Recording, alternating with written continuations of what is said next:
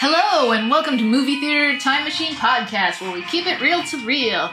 Now we are finishing up Dick Tracy month with, Dick Tracy. 30 seconds, no more Dick. 30 seconds, no more Dick. But from 1990, that one. Warren Beatty's Dick Tracy. Yes. Warren Beatty's Dick. Tracy. And, he apparently produced, directed, and starred in the film. Yeah. Also in the film, we have Al Pacino, Madonna, Glenn Headley, and Charlie Korsmo. Okay, Glenn Headley was Tess Trueheart, Figured. yes? Yeah. They did test She dirty. looked so goddamn familiar from... I swear I've seen her in 100 things. We looked up her IMDb. I have not seen her in 100 things. But she looks very similar to someone else. Yeah, it's got that whole, I know you from somewhere. Why? She looks a little like Tilda Swinton. A little bit. But her features are a bit more soft than Tilda's. You have a little bit of Tilda Swinton. You have a little bit of Mom from Beetlejuice.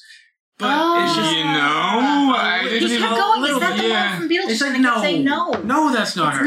It's not. But it's like, shit, who? Oh, God. And I couldn't... I looked up her entire IMDb.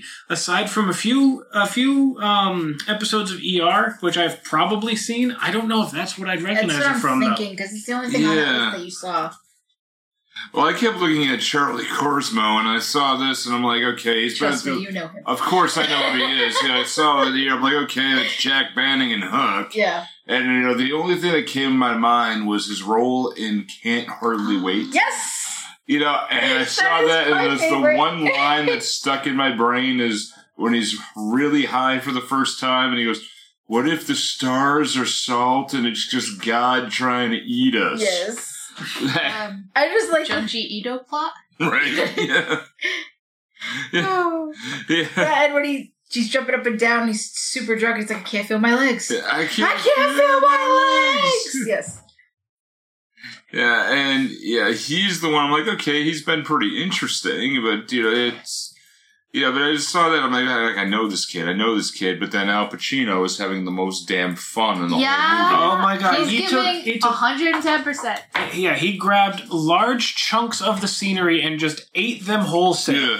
Yeah. Ham. Oh, Yeah. Man, he was way over the top. And I knew there was a tiny face.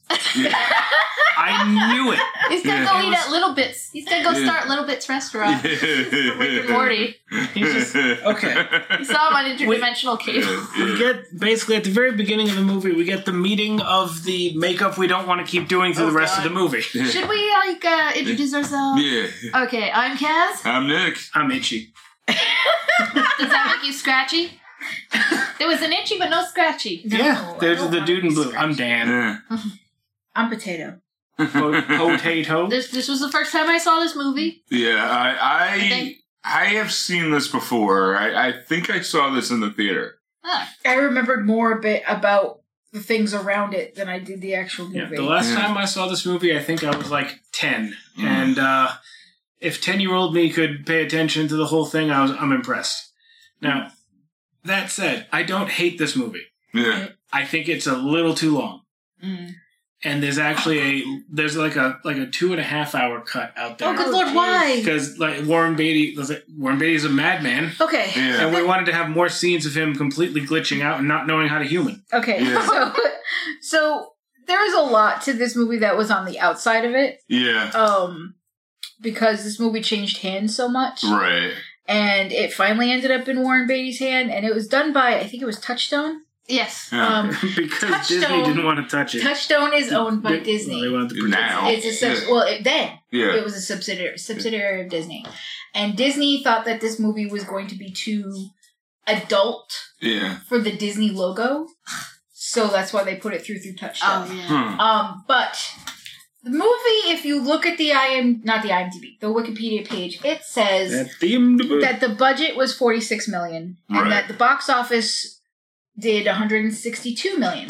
Now, as a kid, Yeah. when I said that I remember more about the outside stuff than I do the actual movie. I got to start with that. I think I know where you're going. So as a kid, I remember watching things like, because my mom loved them, like Entertainment Tonight, right, and things like that. So I remember when this movie came out, how big of what they said of a failure it was. So when you're looking at it from a monetary standpoint, here you're wondering how. And then I dug a little deeper, because if you go further into the Wikipedia page, it kind of tells you a little bit, and it describes the fact that because Disney was involved in it, first off, because of how many hands it changed. And when Warren Beatty finally got it, he was supposed to have a $25 million budget. The $25 million budget ended up being exceeded to 46. That's a huge... That's a big leap, yeah. It's a huge leap. Double. Yeah. Right. And think about it in 1990 standards. Yeah. Okay? So think about all the names in this movie, and there are a lot of names. You got Quite Dustin Hoffman, you've got James Caan. Isn't he a little name? He is a little name. Yeah. But you've got other big names that are just sort of cameos in this movie. They also, just sort of Danny showed up. Elfman did the music. Danny Elfman did the music. And that was extremely distracting at the opening. He was sought out specifically because they were looking for Batman numbers. Yeah. Here's it was terribly distracting. Yes. When it happened. Now, okay, so Disney, like I said, is basically the backer for this movie. I thought you were going to say the bad guy. I'm like, yeah. Well, yeah, but Das Maus, is what it is. But so you get these actors and everything else, the budget explodes. So then Disney put out over $100 million in campaign funds for this film. These are prints, these are ads. For a movie they have no faith in. For the movie they did have faith in it initially. Yeah. But when you think about all of this, now that stuff is stuff that Disney put out on their own. They didn't get, this wasn't wrapped into the actual budget of the film. This, to Disney, is a huge loss. The movie basically broke even. Yeah, and it was basically taxes purposes is why they kind of let it go a bit. There's one other side of it, though, that I remember because I was bringing up memories myself. I've told it before on the podcast, is my grandfather had a trucking company and had a deal with KB Toys. Yep. KB Toys stocked a lot of Dick Tracy toys, and it was one of those where the merchandising drove people to the theaters. And one of the things that came out was the Dick Tracy watch. Yep, I remember that. Yep. I remember the action figures. And the action figures too, but the watch specifically, because I remember my grandfather was asking me what I wanted for Christmas. It was right about that time I got the chicken pox. I got the chicken pox on Christmas Day, and they decided to tell me about Santa Claus about that time. Oh, jeez. So then he's like, well, what do you want for Christmas? Now, my grandfather, God rest his soul, was, a thrifty guy, but he also, he spoiled me because I was the youngest grandkid. But, sometimes he didn't quite get what he wanted to do. Yep. So he's like, I want to do this. I want to talk to my best friend Chris, and we're going to have both matching watches. It'll be great. Okay, we'll do that. He just got me walkie-talkies from a yard sale. He's like, hey, you can. I remember this. Strap it to your fucking wrist. He's like, look, you can be Dick Tracy. There you go. Woo. And I'm like, thanks. And my dad is halfway trying to laugh, but then don't yell at him. Say you thank you. Just say thank you and walk away. Just keep going. Come on, man, you're good. And it just and that drove more to it because it got people talking, and it got the kids talking about it. And the amazing thing about it is how far it went, because this right now, there's it's 43 years since the RKO pictures. Yeah. And, it's the comic strips were still going on, but they were buried. Right. And a lot of stuff. They were in the Sunday morning cartoon. Are they still going on? I don't think so. But it's in the Sunday morning stuff. Right now, Warren Beatty owns everything Dick Tracy. And there's a lot to it, but there's also a thing. I want to find this and post it on our social media.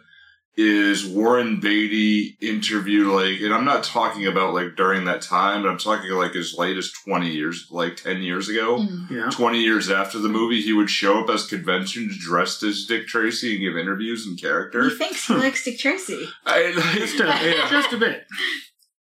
And he's the only one who's still carrying the flag for this. Yeah. You know, it's not bad. It's not a terrible franchise isn't the word I'm going for. It's not a terrible IP. Yeah. There you go. Yeah. It's not a terrible IP. I like it. It's definitely got the Batman animated series feel going on to it. But that's not a bad thing, because that was a great show. That's the thing. I'm just thinking about it now, like having the stylized angle of it that works. That could be a really decent kids' TV show. Yeah. You know what? The toys they sold were basically as if it was a Saturday morning cartoon. It would have been a really good kids' TV show if you did Dick Tracy in the same light that they did Batman the animated animated TV show. Well, because they did. There were cartoon segments on Archie's TV Funnies of Dick Tracy animated. I just think it would have been, kind of like, I mean, I'm not saying it would be popular, but it would have been something for kids to watch that would be like helping to do shit. Yeah. I mean, now, I remember the Dick Tracy stuff, and I remember going to a costume store, and there was Dick Tracy, with the raincoat and the hat, and I think I was almost Dick Tracy one Halloween. I mean, the popularity was there for a little while. Like I said, they did a shit ton of advertising. Yeah. If they hadn't, I would be surprised that, I'd be surprised if we're even talking about it. Right, exactly. Yeah. So it could have just been one of those campy little, it made box office money, it made the money. It's just the money that was sunk into it just sort of evened it out, which is why they weren't exactly too thrilled about it. No, but they were also hoping for a much bigger payday because of Batman. Because Batman came out the year before, Danny Elfman did the score, and it did gangbusters. And Madonna as one of the leads doing the singing. By the way, Mandy Patinkin's voice shocked the fuck out of me. But hey, yes, Mandy Patinkin is the piano player. Oh, Keys is Inigo Montoya. Is Inigo Montoya. Okay. And so him singing with Madonna and doing the duet, that shocked the fuck out of me. Okay, it's because he doesn't have any facial hair at that time. Mm-hmm. Okay, I didn't click here, but and also the funny thing is, like, Al Pacino is fresh off one of the final times that he ever did Michael Corleone. Mm-hmm. Dick Tracy's still going. Really? Yeah. That's cool. Yeah. So after that, he's trying to be able to do the crazy stuff, but how did he, and he has this is like where he does this goofy shit, and I saw clips recently and I'm like, okay, Al Pacino doesn't take himself seriously, does this, but why the fuck did he do Jack and Jill? Oh God. Yeah, Jack and Jill, where he played himself, and he's basically paying for the movie by doing Dunkin' Donuts ads. Is he? Yeah. Is he friends with Adam Sandler? Yeah. That's why. Yeah, it's like if he does this, but they wrote in with him, they would do the Dunkachino by Al Pacino. See that? You know, okay. I saw a Dunkin' ad 2 days ago. I'm gonna fucking date this shit with Ben Affleck and someone I'm not familiar with. Yeah. Her fans are called Munchkins. Something Ice. I'm so sorry. I do not listen to popular modern music. I apologize. I can see who you... Yes, she's got like in the commercials, she's got like this orange hair and these super long nails, and she's obviously some sort of pop star or something. I don't know, but whatever. We've become frozen in time. Yes, we have. Yeah. And Martin Cedarpants made a joke about it. And apparently, Ice Biome is close to what her name is. I don't know what it is. I don't know. I just know that she's in this commercial, and he wants to do a collab, and it's because there's iced Munchkin culottes or some shit, but they're not called culottes anymore. They're called frozen coffees. Even doesn't matter. Point is, Ice Al Pacino doing Dunkachinos. Ice Spice. Ice Spice. Thank you. Yes, her. Thank you, Google. Okay. All right. Al Pacino's Dunkachinos makes more sense for Dunkin' than the current one that's going on. That's what I'm trying to point out. Yeah, I think Casey Affleck doing a Dunkin' Donuts commercial would be better. He's already done them, or he's done at least a parody of them. I remember the Saturday Night Live sketch. Yes, the Saturday Night Live sketch, which is hysterical and more accurate than Dunkin'. it's more accurate than I care to. But we watched a movie. But anyway, I was going somewhere with this. Yeah. I really was. Yeah. I don't remember where it was. Yeah. But I was going somewhere. Yeah. I don't know. A lot of this movie takes place in a club, and I guess they eat things. Yeah, they eat things there. Yeah. Oh, yeah. Tracy's apparently a big fan of chili. Yeah. There is food in this movie. There is a lot of food in this movie that I've noticed. There are a lot of we first see lips, fucking lips. Fucking ew. It's like Paul Sorvino. Yeah. Again, with the names in this movie. Slurping. There are so many names in this movie. You could just keep dropping actors' names because they keep fucking showing up. Kathy Bates. Yeah. I didn't realize it was she her. Was the stenographer. Yeah. Oh! Yeah. Like there are so many little little parts where big names are in this movie. You would think they would have advertised it a little bit more that way. Yeah. I want a couple of minutes of Dick Van Dyke. Yeah. Right? Dick Van Dyke. Yeah. He's in it too. I love him and he's a bad guy. What can I say? Little corrupt, yeah. Yeah, it's corrupt, but it's just nice to see who's the joke you made about how they're gonna kill him. Oh, they could just kill him with an ottoman. You know, just carefully placed ottoman, trip over that bitch and die. I don't know. He trips over everything and he manages to survive. I think he's got like rubber in his skin or some shit. Well, if Mary Tyler Moore's not there, that could be a problem. Yeah. I don't know. He came right the hell out of nowhere. At first, I thought, when I first turned around, the first time we saw him, I'm just like, vitamin? Yeah. Okay, that was no vitamin in this fucking movie. Yeah. That was wrong. I wanted vitamin, and I want Dick Van Dyke to play vitamin. Yes, I don't know why, but that would have been great. That would have been a perfect part. Why was he the DA? I don't know. Yeah. That's not whimsical. Yeah, it was wasted potential. It was absolutely wasted potential, but I do have a thought on fantasy casting, though. Here's the deal, though. I think this came out before Diagnosis Murder. So I don't think anybody actually knew him as to be older whimsical, which is how Vitamin is. He's very much the older whimsical, whereas Dick Van Dyke Yeah. So I think by this point, Dick Van Dyke hadn't quite broken into I'm the old man actor yet. He's still in the in-between where he's trying to be young, so the only things he can really play are like doctors and politicians. Old people puberty? Kind of. Old puberty? It's the midlife crisis. There's a movie He's going through his second childhood. First Wives Club actually goes into detail about the different levels of actors and what how you evolve and what you're kind of stuck in typecasting about. And that's sort of where he is at that point. But if they wanted to assassinate him, they could have just left a well-placed ottoman. Yes. Absolutely. Yeah. Well, I mean, they had that in the little boarding house room. There was, there was a little Hasek thing. It looked like it's, in that little boarding house where he got shot. So it could be something like that. But I mean, Al Caprice. Come on, you can tell me that's supposed to be Al Capone. Of course. At least AKA Big Boy? Yeah. I don't know, he didn't look very tall. He looked more like... Did you expect him just to have his hand on his hip holding the burger up? If you go Big Boy. I wanted some crazy, deformation on him, though. Big Boy. Like, maybe he's just got, like, a normal-sized head, but his shoulders are, like, super huge. He's got giant hands. It was where you couldn't see. Yeah, that's the problem. Wait, no, hold on. That came out weird. Yeah. He did wear a coat with large shoulders, but that was like at one point. And I'm like, why are you called Big Boy? Did you have a big reputation at one time and now you're washed up? What is this? Yeah. No, it was just... He was built like Penguin from Batman. He's got the hunch over and kind of... Yeah. But that makes him look short.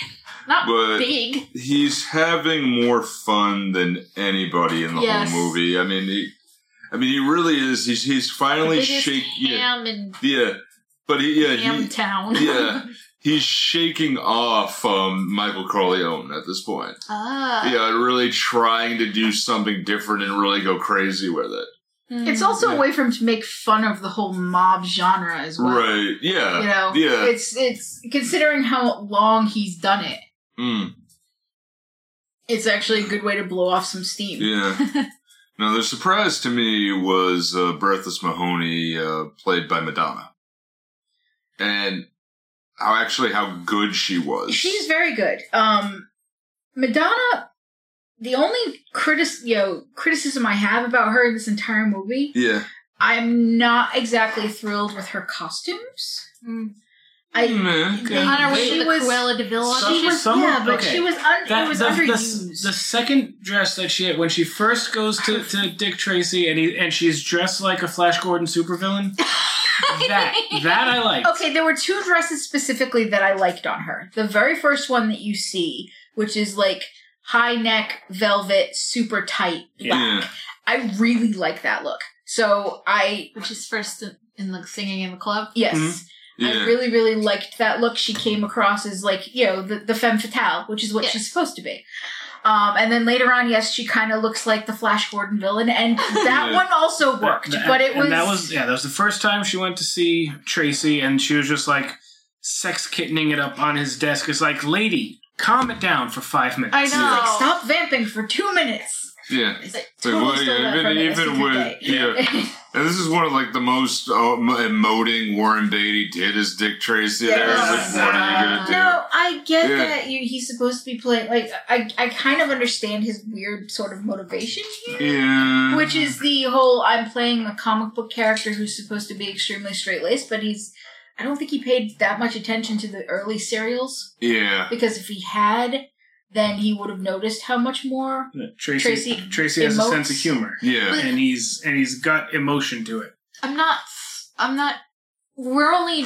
think we're only judging the movies rather than I have no idea if it was any different in the comic or Well, in the comic I'm pretty sure he played the, more of the straight guy detective. Yeah. Where with an occasional quip here and there. He's definitely not Spider-Man. Yeah, I mean, you're looking for like the guy who played I don't remember the actor who played the first Dick Tracy, but in the serial is the one where he walked down the stairs. Like, tell him he's in a coma. Yeah. You know, like that type, where he was a little bit funny. And he did as far as I know, he did the first run of them. Yeah. He did the first two, and then Ralph Bird took over.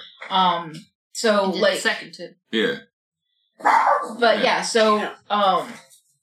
it really depends on which Tracy he's playing. Yeah. I think he was trying to play more toward the comic. Where, again, with an occasional... Flat with an occasional color. Like, he shows very little, but some emotions when he's with Tess. Yeah. But, and definitely with the kid. Because him and the kid's banter is pretty good. Yeah. That's actually not bad, yeah. But my point is that I'm not familiar with the comic, so I don't know if anyone else is, so I can't. A little bit, not very much. I did read some of it though when I was a kid. Yeah. So that's. Maybe it's because it's me and I read some Nancy Drew and the Hardy Boys and stuff, and I kind of they're all towards the same sort of time frame. Dick Tracy was earlier, but because it's all like a past for me, I guess I kind of end up slotting them in together in the same sort of way where I read them for a little while, then I put them down, and then I'd pick them up again, and I put them down. I sound like a gym ad. I pick things up and I put them down. Yeah. But if we're talking just the movies, compared to the RKO ones, they did Tess dirty, I think. Yes. Jesus God, what did you do with Tess in this movie? Down. Yeah. We were even saying that like you got more chemistry with Bertha Mahoney. Oh my God! Well, they should have had Madonna play Tess and completely rewrite Tess to be more like Bertha Mahoney, but not more vampy. Yeah. More sprightly, confident. Have chemistry and all. I mean, I get where they were trying to do the imbalance thing, but I don't know if it was just the actress that played Tess. That didn't help either because I don't know. Tess needs to have like that flowing blonde 40s hair with the curls. Yes, like in the RKO movies. Or if they were gonna make her a redhead, at least give her more body to her hair, or do something with her hats, something to kind of just focus on her when you're trying to see her in a scene, because otherwise she just blends into the background. Right. She doesn't stick out in your head very much. Her dialogue is... Well, she sticks out in my head as being... But that's the wrong way to stick out, right? You know? You want her to... As being like, what the fuck did he do to Tess? I mean, I don't want to sound like this, but in this movie, if you're trying to keep the audience attention, then you want to bring forth the competition between women, because that's a plot device. Right. But... Yeah, she should have been like... Mahoney slap. It's not even just that, though. It's like, give her some sort of presence at all. Right. She has none. Or at least a character arc where she learns confidence or something in the end. I mean, she's essentially the babysitter. Yeah, she's a doormat. In the movies we watched, like... She can't even get out of kidnapping in this one. In the other movies we watched, it's like, yeah, she was kind of a damsel, sure. But she wasn't... Tried. She held her own. She didn't just lie there on she ended up being a damsel. Yeah, sure, but she made efforts to get out of it as well. Yeah, like she tried to solve the situation or help with an investigation. The damsel thing is a plot device, but it is true to the. I mean, the comics. It's very true to the and kidnap. They have to start somewhere. I think Big Boy kidnapped her or something. Yeah, I don't know. Big Boy didn't kidnap her. Big Boy was getting set up. The only thing he didn't do in the entire movie was kidnap Tess, and then he gets blamed for it. Yeah, that was the whole point of that particular part. And that character's the one that was kind of like, it seemed like the movie, like wrenched in the blank. The blank was I looked it up, and he was apparently a different character in the comic. He was some ugly dude who escaped prison and put some cheesecloth on his face to conceal his identity. Yeah. Just the first time I saw the blank, I'm like, wait, time the fuck out. Are we crossing over? Is this the question? Right. Does the question chase the blank? You're saying the question, and there was an entire scene there where I was like, is this the Riddler? Is the Riddler here? It's funny because I was thinking Rorschach. I was thinking of, I'm thinking of a different villain who was wearing like a totally green suit and a green bowler hat, but looked like he came out of that episode of the Twilight Zone with the pig people. Yep. Right. Yeah. And it just, to me, it's like they wrenched in, and then all of a sudden, here, the blank's in here now, kind of fucking shit up. Yeah, it just like just trying to be the bigger threat. Yeah, it's like, okay, they're the go-between that's kind of screwing up Dick Tracy and then screwing up Big Boy as well. I think there's just some scenes that were either missing or just some character development we just didn't get. I don't know. The plot was cohesive enough for you to make sense of it. Yeah, but. Sometimes it just felt like stuff. Right. Yeah. Singing, stuff. Singing, stuff. Yeah, and then the funny stuff there, like, I wanted to see a little more, like, when they got bugged in the club. Yes. That was good. They're bugs. They're big bugs. Well, the fact that coffee is just kind of flowing out of your light socket. My first thought wouldn't have been bug. My first thought would have been like, did a pipe break? Yeah. What is happening? You're also squirrel. You are also far less paranoid than Big Boy. Very true. We're being bugged, or like show that it is like, if you got Al Pacino not taking anything, like not taking himself seriously, but just going crazy with his role. Show like him trying to be able to screw up and feed false information a little more, like or just like a very quick thing where he said, okay, meet us at the warehouse, and then that's it. Right. Like, show him coming up with little things. Like, okay, fine. What if we go ahead and do that? There's got to be something. Okay, we got Prune Face. Do we have Lobster Man? Is he still on the man? Okay, fine. We killed Tiny Face, but we still have Flat Top. Okay, who did we put in the bath?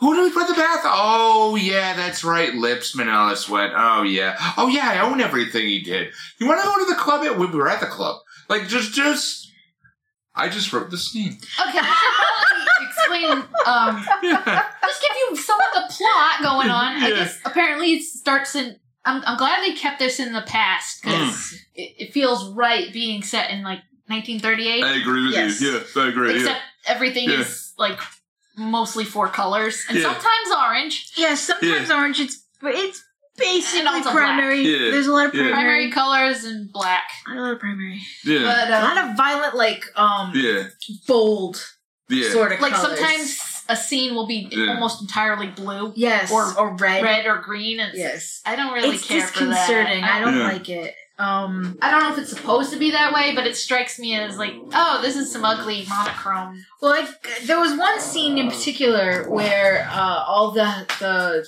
crime bosses are together. And I'm like, hey, it's crime Christmas! Really, like seriously, because everybody's in red and green. Yes. And but red and green and they're all like alternating red and green. Yeah. And Al Pacino specifically, he's in red in this scene. Right. And the entire background is red. Like, but they're the same red. It's not like a off shade or anything. No, they're the same red. I understood too much. I understood where they were trying to go with the color because they were trying to express like old-timey comics that didn't have a wide palette. Oh, I was thinking more like violence and blood. Well, because everybody in here at one point... blood like Christmas red. Right. It's the movie, especially this type of movie where blood is going to be violently red. It's going to be very, very bright. Santa's sleigh. But in this particular scene, he's coming across basically saying we all need to join up and join hands to take down, everything. And then he threatens everybody. Yeah, I forgot what the threat is he thinks he's fighting. I don't know. He's going against the cops, basically, is what the only thing I could really get from that scene. Is he got everybody together because he figured that it was better for all of them to work together than to work separately. Because he's even calling in, apparently, enemies who tried to kill him. Yes, it's... Anybody ever see it analyze this? No. Yes, I did. Okay, yeah. That's that scene. It's that part where they're all at the meeting. Yeah. It's sort of that, and James Caan is like, fuck this noise. Yeah. Like, no. I'm out. That was James Caan. Yep. And he gets into his car, and the car blows up. Yeah. And that entire scene is basically a check the ones in red. Yeah. Because I'm pretty sure the ones in red are supposed to be the more dangerous ones. Yeah. Huh. Because they're blended in with the red background. So they're, it's not so much a, yeah. It's just, to me, it all signified blood. There's a lot of blood. And this is what blood could... What? Yeah. I think that's where they were trying to go. I'm coming from a really awkward movie student standpoint here. Yeah. Because that's what the colors did to me. It made me go, I need to think about colors in this movie because they're important. Yeah, and the ones who are in purple were the ones who died because Lips was in purple. And when I they're about to die, there was a lot of primary colors plus green. I was thinking, okay, when are we getting orange and when are we getting purple? And then we got some orange, but then I'm like, okay, where's purple? Does purple show up in this movie? It's a mix. They're mixing colors on purpose. But yeah, I guess should we go in order a little? Do what you have to do. Okay, basically, it's Kid who, the kid. Yeah. Witnesses. Not Charlie Chaplin's the kid. He's essentially Junior. Yeah. You could probably call him Junior. He is, well, later he is Junior. Yeah. But he hasn't picked a name yet. Yeah. But that's a heartwarming moment we just spoiled for you. Yeah. It is. We're going to spoil everything else anyway. Yeah. Because he witnesses a bunch of gangsters having a illegal card game, and then Flat Top and one of the other guys, they show up, I think, under Big Boy's direction and shoot the place up. Yep. Yeah. And he sees it. Yep. Yeah. And he runs. Yeah. And the one thing that I really got kind of jealous of with the kid was the fact that he constantly keeps eating and he's still skinny. Yep, that little bastard. Okay. Yeah. I miss those Showing days. protagonist? When do we eat? Okay, I never had those days. I was always the tubby kid. Yeah. Yeah, I don't think I've ever been. Yeah. I had a super high metabolism until I started losing my hair. Really? Yeah. Yeah, it was just like, okay, I would do that, I would be fine. Earlier at 18, boom. When did this happen? When did this happen? But I just remember that. It's sitting at that diner, that really cool 50s diner I wanted to hang around in. I'm like, yeah. And I'm wondering if that was the same diner from Parker Lewis Can't Lose. It would have been a 50s diner, though. Yeah. It's set in 38. Yeah, I know, but I just wanted that style. I just wanted to hang out in it, because we had a diner we used to hang out in for a while. It was like that. Yeah. I like diners. Yeah. I want to hang out with this. I want to do stupid shit. Back when you could smoke in diners and back when we smoked. Yeah. Right. It's a long time ago. Oh, Jesus. Yeah. But yeah, I guess I don't know what Dick Tracy's doing at this point. I just remember he chases the kid. Maybe he thinks the kid's a wit. I don't know. Well, even when the kid, he goes in, but he steals somebody's wallet. Oh. Yeah, he has to chase him down the street. To some guy who's... in the shanty town. The really hideous guy who's gonna beat him up or something. And so I'm like, okay, come on, make connections. Make connections movie. Who is this? Is this gruesome? What's his name? Like, what's this dude's name? I forgot. It's written in the... My phone screen went away. So I mean, it's the the urchin is the kid, but you're after rescuing him from Ruthless Hose. Tracy temporarily adopts him, but it doesn't say who it is.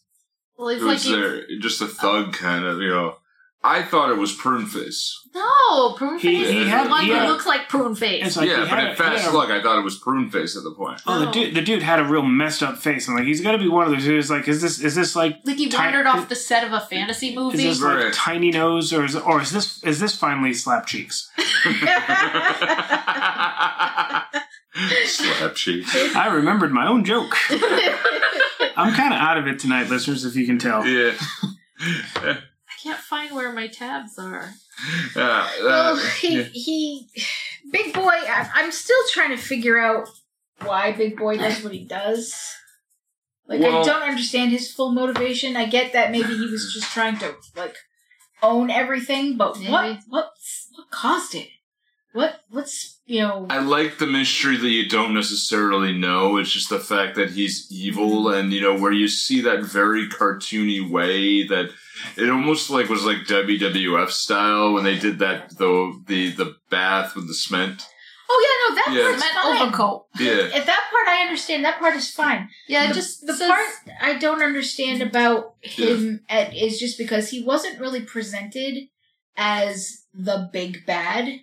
He was presented as a bad. But that's my point. Until later on, where he's trying to kind of pull everybody together, maybe because he wants to rule them all or something. I think that's probably what it was. In the wiki, it just says Big Boy's crime syndicate is aggressively taking over small businesses in the city. Yeah, and it wasn't exactly explained. It just happened. Yeah. Like we were talking about before with the Joker. The Joker, you don't really know his backstory. You don't really know his motivation. He's just evil. Yeah. He's just evil, and it's in that cartoony world having that villain that kills a guy. So okay, everything he owned, I own. Okay, Oh God. I think I understand why I'm a little off with him. Yeah, it's because even in with the Joker, say in the first Batman movie, you don't know why Joker is evil, but you see him doing evil things before he kind of gets the attention of Batman. Yeah, whereas. You're talking about Jack Nicholson's? Yes, I'm specifically talking Jack Nicholson's. I don't know. He fell into a vat of chemicals, but he was already. He was already doing this. I don't. Not so much talking about why he's evil. It's just that he is presented in such a way in that movie where you kind of understand that he's evil and you understand why Batman is going after him. Yeah. In this one, it's not presented the same way. He's already evil. Doing more evil things, so it's like, well, what else has he done beyond this? We know that he's going to take over this club, but he hasn't been shown as any other sort of... There's no newspaper flying by that says, Big Boy and Associates suspected in X case or whatever. You're not really presented in a way that this person is supposed to really matter. I think that's what threw me. It's just that he kind of was thrust in as the big bad right away, but he's got no real connection to Tracy at all. It's not like Tracy's been going after him for a while or anything else. There's just no connection. It's just, I think it's just when Flat Top shoots up the place, doesn't he write "Eat Lead, Tracy" in bullets on the wall? Because they already hate him. But that's over. But that's famous. That's a Flat Top thing. If Flat Top were the bad guy, the main bad guy, I might have actually felt a little bit more comfortable because there was direct antagonism towards the main character. Right. This one, well, I mean, he's sort of like a side villain that kind of got the spotlight to me. Yeah. That's how he felt, is that there was supposed to be a bigger villain. He died early.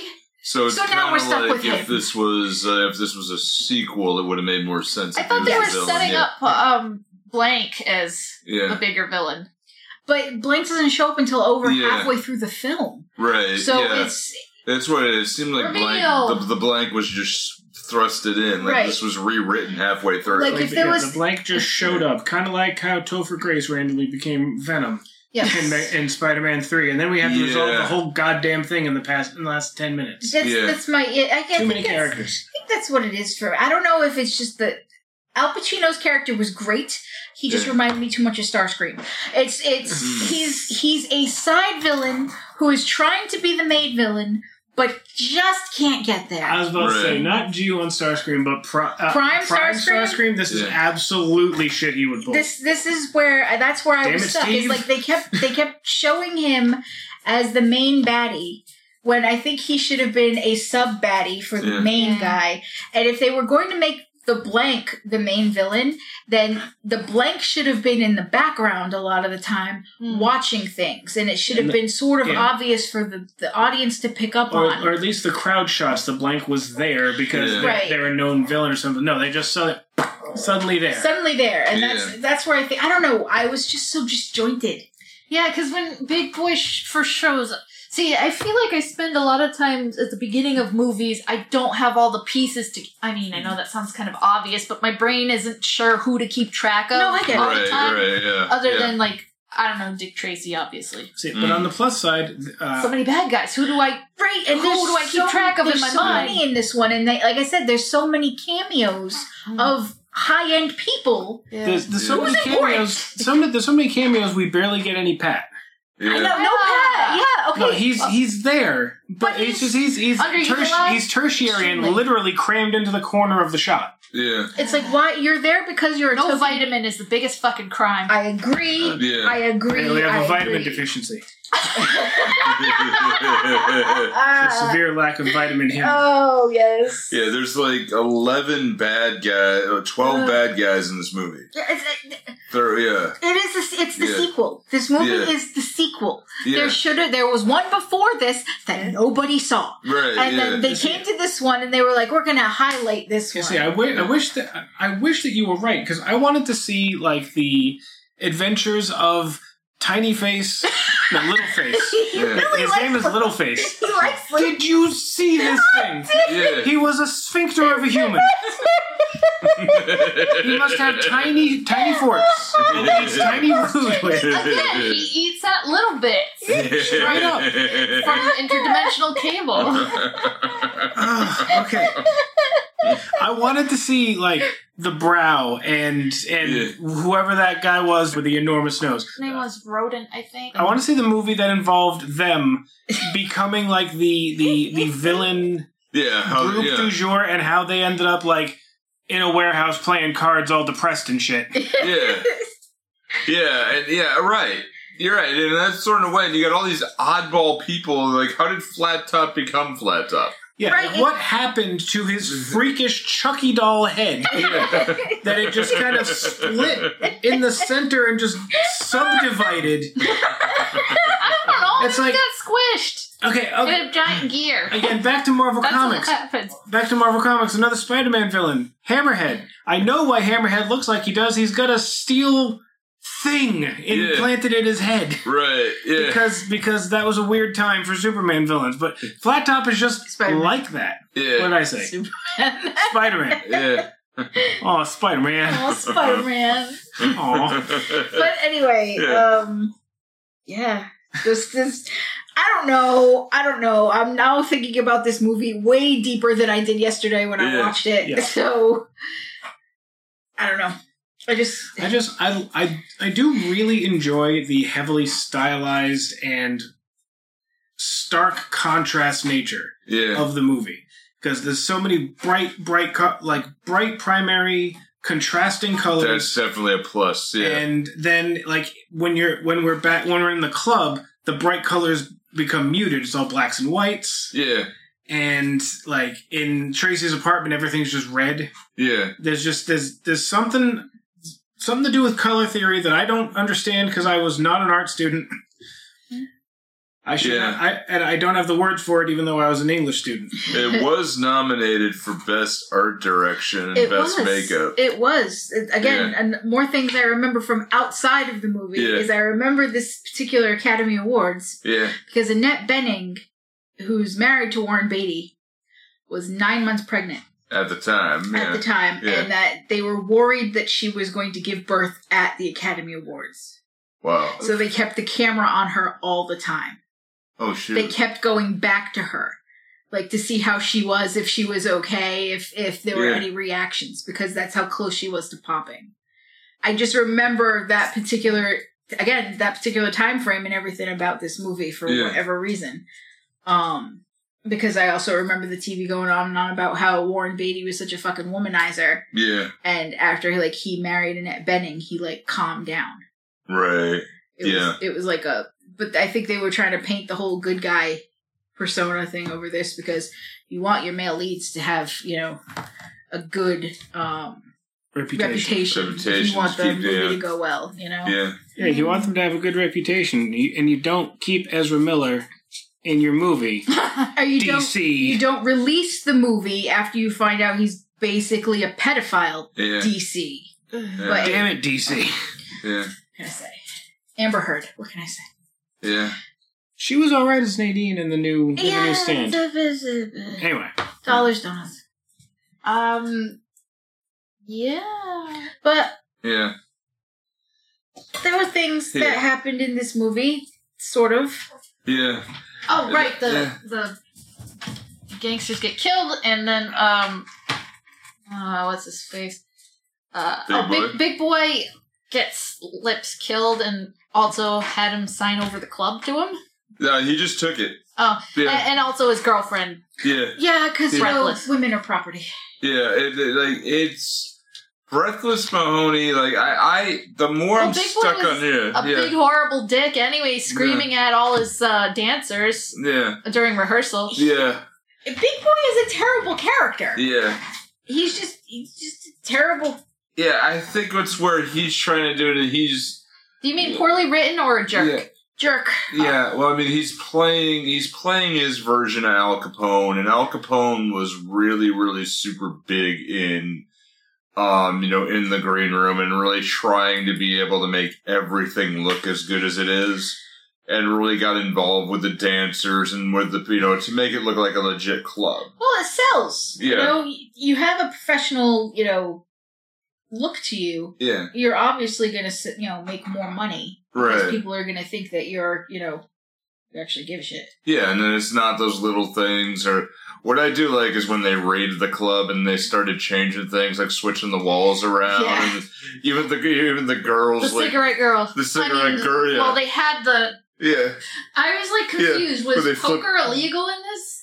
I think gambling. And gambling in that period of time in general in the U.S. was very discouraged. Where they had that, they had the chips and just flipped it to cigarettes. Yeah. Well, let's just say, remember, when you have an illegal gambling den, you don't have to pay taxes. Right. One of the biggest things about gambling is the taxes that you pay. Right. Casinos and stuff pay exorbitant amount of taxes. Right, which is why a lot of people want them. Right. Yeah. So having an illegal establishment means that you're raking in all of this money and you don't have to pay the government to do it. Right. Which is one of the big, big things about why raiding these places was so massive. Plus, depending on the state that they're in, gambling might actually be illegal, period. Right. In 1938, there was a lot of that. Yeah. There was a lot of those where gambling was trying to be suppressed. In particular, like Chicago, where it just seems to be based on that. Yes. Particularly because it's an Al Capone parody, it seemed to me like it worked out to be that way. And I think they're using Al Capone because Al Capone is one of the biggest names that you could parody off easy. of. Yeah. Everybody knew who Al Capone was. Right. Like, even the president of the time when Al Capone, before he went to Alcatraz, was, Herbert Hoover was there, like, okay, there's a book, I think it's called Let's Get Capone, or all he wanted to do, like, okay, the economy's crumbling, like, do we get the gangster? Do we get him? Did we get Capone, who was obsessive about him? Well, yeah, because that's going to save everything. Right, yeah, right. And so, like, when he steals the girlfriend and, Lip's reported missing, Tracy interrogates the 3 hired guns. You got Flap Top, Itchy, and you got Mumbles. I don't think that Breathless was really into Lips for his personality. No. No, she was in for the money. Obviously, so I think that's kind of why she probably didn't know what else to do and just went with it like, all right, give me money. Well, that and he's also threatening to basically kill her. Right. So... Yeah, she's just trying to survive. Like I said, she's a commodity. Yeah. She is personal property, and she knows it. Yeah. She's trying to survive, which I think is probably why she's coming on to Dick Tracy a lot. That's why she does start to go. I think it was initially sort of a lifeline. Yeah. And then, as I told Dan, basically she's somebody with a lot of daddy issues. Yeah. Yeah. A lot of daddy issues. And so, the first man that could even turn around and say, I'll protect you if you tell me the truth. Yeah. Probably the first time somebody said that to her in a very, very long time. Yeah. Where she didn't feel that there was something she had to give up in order to do it. Right. I figured she was... Well, at first I figured she's just manipulating him.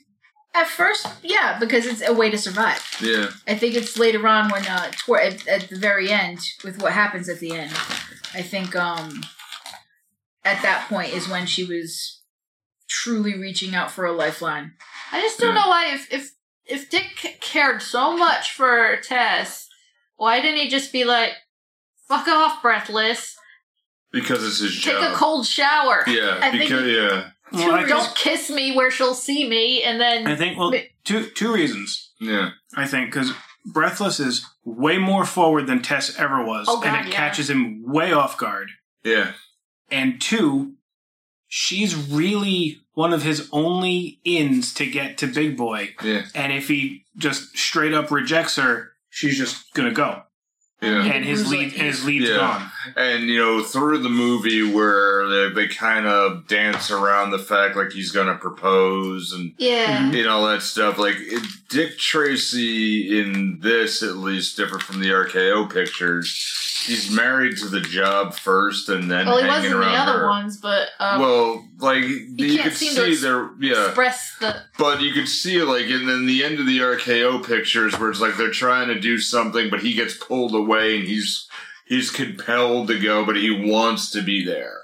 So, like, but in this one where he's like, okay, hey, they got a call over the watch, and he's like, all right, fine, bye. Like, like mid-sentence gone, Like, he's more attached to the job for a while instead of attached to her. Which is why initially when he started doing the whole, we live in separate places. I like living alone, she says. I like living alone. Like, I'm cool with it. And he's just like, yeah, but we can live alone together. Right. Basically, it's one of those, but I can still live my life, and you don't have to leave the house if I leave the house. You don't have to leave because this is your house. You can stay here. Yeah. Like, I think that's where he was initially going with it, because their relationship works for them. Yeah. I don't think he realized how dissatisfied she was until much later. Well, if they had a fucking conversation. Yeah, if he had time for a conversation. Yeah, if they had a fucking conversation, or she just kind of said what she said. It's when she bounces that he's like, wait, what? Yeah. Wait, wait, this is not working for you? Oh, crap. Wait, you have feelings? Yeah, you're a person? Damn dames. Yeah. You're a person? Wait a minute. Hold on. Yeah. There's also who's going to take care of this kid. Yeah. Again, she's been a babysitter this whole time. Yeah. But I mean, it seems implied if they break up, the kid will have to go to the orphanage or something, and the kid does not want to go to the orphanage. Yeah. I do like how the kid and Tess straight up just, like, establish their relationship right off the bat. Yeah. He steals the money. She doesn't even, like, acknowledge it. She just says, you want a broken arm? puts the money back on the table, and they get along perfectly from then on.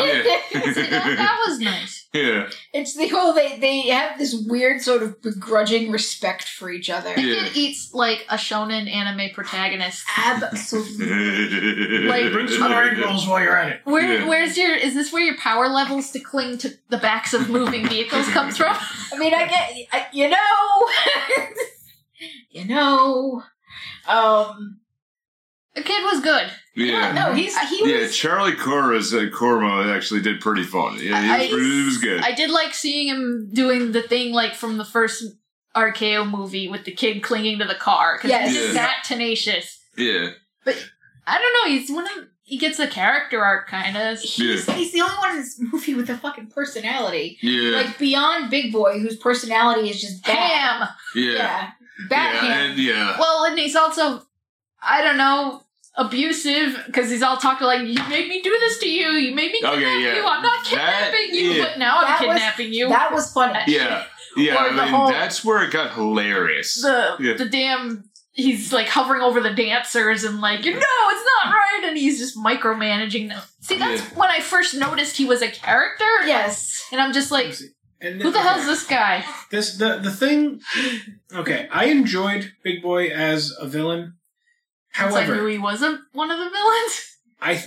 I think he would have been more fun if he was a little, slightly less hammy at the very beginning, and as things progressed, it'd be a version of the villainous breakdown. Yeah. Of him losing it more and more and getting to the like more and more paranoid. I feel like he started at 11. Yeah. And just kept the fuck on going. I think towards the end, when he won't shut the fuck up, that's kind of a similar effect. Yeah, that was hilarious. That was one of my favorite Al Pacino performances of all time. That part made me laugh. Yeah. Like the whole him going, I'm not kidnapping you, but I'm kidnapping you, but I'm really not kidnapping you because I didn't kidnap you. Like, this is not my fault. It's like I really don't want to do it, but I will blow your head off. Yeah. Why did you make me do this? I don't want it. Can't you tell that I love you? What? And the weird quotes of Aristotle, Stravinsky, and Plato, and I just wanted to go, I'm trying to break on through to the other side, Jim Morrison. I'm just like, okay, that's some personality going on. Yeah. That part was really, really funny. More of that. Yeah. I also like this twist of the whole getting him basically arrested and fraudulently put a charge on him that he didn't actually do, right? Compared to doing everything else, which they do actually come across pretty well with that. The whole money laundering and basically mobster activities, murder, like all this other stuff. He's already done all these things in the movie. The only thing he didn't do is kidnap anybody. Right. And now he's getting framed for kidnapping somebody.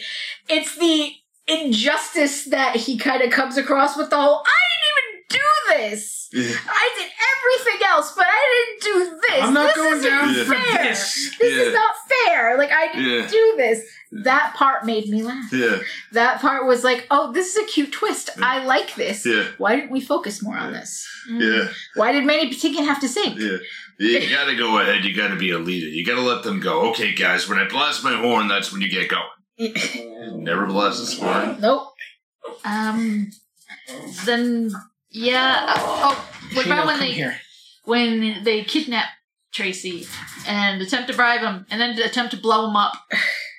And then the kid saves the day by, I don't know. I really like this scene. Clinging to a car, I think? Yeah. But he clung to a car, found out where he was, and but he had the baseball that he gave him and smashed the window. Yes.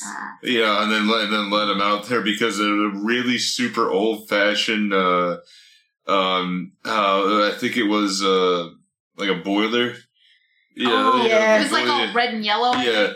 That boiler. The stairs were Christmas colors, and it's like, no. And it was some device that just detonated the building. It's like, and 17 people died that day. Well, that's what I'm saying. I'm pretty sure it was the water heater. Because even now, water heaters, if they Typically, a water heater, if it goes, it's gonna go up like a rocket rather than actually explode. Yeah. Well, it looks like they were pressurizing it, like they had say goodbye to oxygen. Yeah, you just lost your you just lost your oxygen. Although you look like you're gonna have an accident. The way he was tied up in the chair, I felt like he could have stood up and just walked out. I'm just gonna stand and walk up the stairs. It'll be fine. There's a chair taped to my back, but I'm cool. Yeah. It would have been fine. And now Junior has his red suit and his red hat, like in the posters. I do like the style of the movie posters. Yes.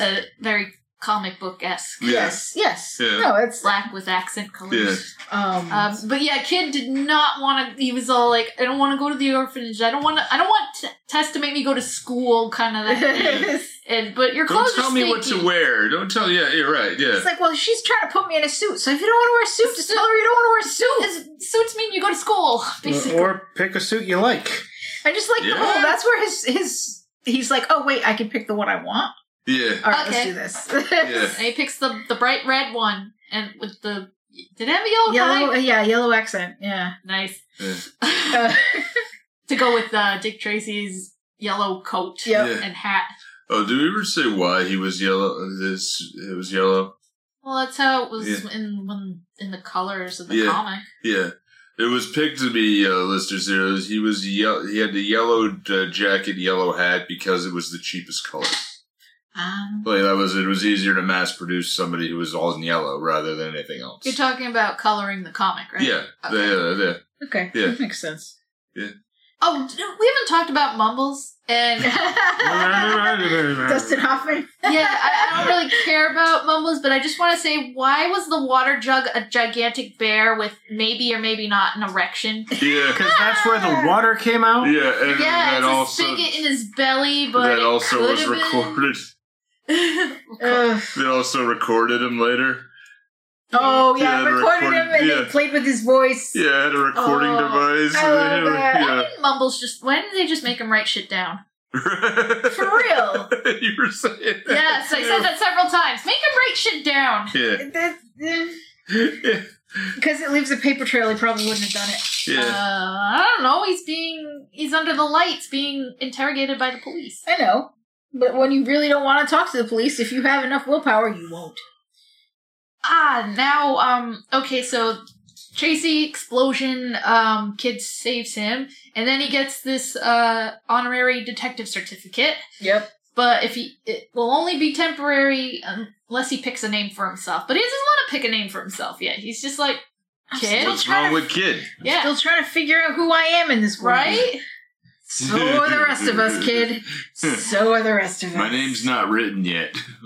But he's very happy. What's my name? Line? Now we have I think there was I feel like there was too many musical numbers in there. Yes. Too many cabaret songs intercut with various things going on. And that's what led to the movie being just a hair too long. They could have done 2 songs and it would have been fine. Yeah. Now, you think of you feeling Maybe like 3. it might have been too long because we've been watching the Dick Tracy serials, which are right about an hour. Those weren't serials. Yeah. I mean... Well, serial shorts, but we're watching movies. The old movie. We're watching, thank you, but watching the drive-in style where it's like, okay, you do this, because I felt like after an hour, I'm like, okay, kind of lost my pace a little bit. It's starting to lose me a little bit here because they go through the whole process of framing Tracy for. Who did he go? The DA? The DA, yeah. That's right. Dick Van Dyke. Yeah. Again, should have just used an ottoman. Right, yeah. You don't have Mary Tyler Moore around to protect you? Yeah. Rogue ottomans. Yeah, but I agree. I think it was just okay, it kind of lost me a little bit. Same way as I was thinking about it. This is when the blank shows up into the movie, but before that we have the guy with the big ears with the bug. Bug something. Bug Bennett. Bug Bailey. Bug Bailey. Yeah. Is he a beetle? Yeah. Well, I'm just wondering. Was was he always on the side of the cops, or did he used to be? Because just being hideously deformed turned you into a bad guy in this universe. There's no job options, so you gotta go crime. People are rejected. They're on the outskirts of society. Or did he use his big giant mutant ears to kind of be like, "Oh yeah, I'm one of you guys. I'm gonna." Yeah. I think he was just spying on them, not infiltrating them. I'll just help the cops out. They're on the outskirts of society. They gotta go ahead and use that. Society rejected me. No, I'll reject society, man. Now he's using his powers for good by listening in, and that's when the whole, I forgot how the floor, ceiling, whatever, got a hole in it, and that's when the coffee we spilled the coffee. Yeah. Oops, drip, drip, and then Big Boy's all like, "We're being bugged! We're being bugged!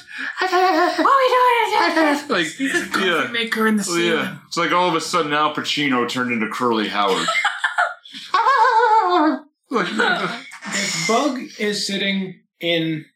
Which is weirding me out because I have an online friend named Bug, so that's talking like this is weirding me out.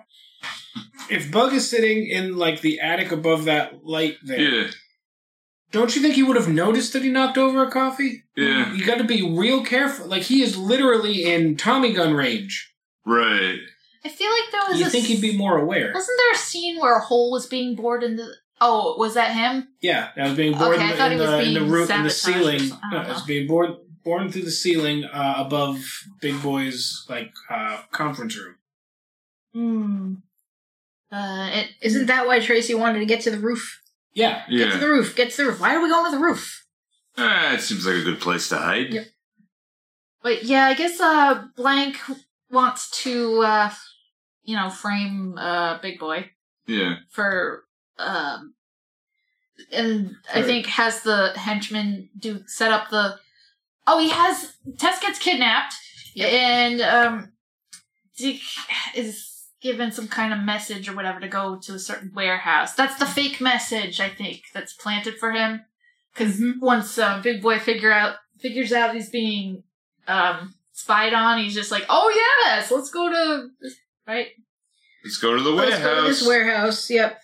Yeah. Or did at this so. Kidnapped. A little bit before that. What's her name? Breathless. Breathless. Thank you. I was just gonna say Madonna. Yeah. She's been coming on to Tracy, and Tracy keeps going. I'll let you get dangerously close to my lips, but right.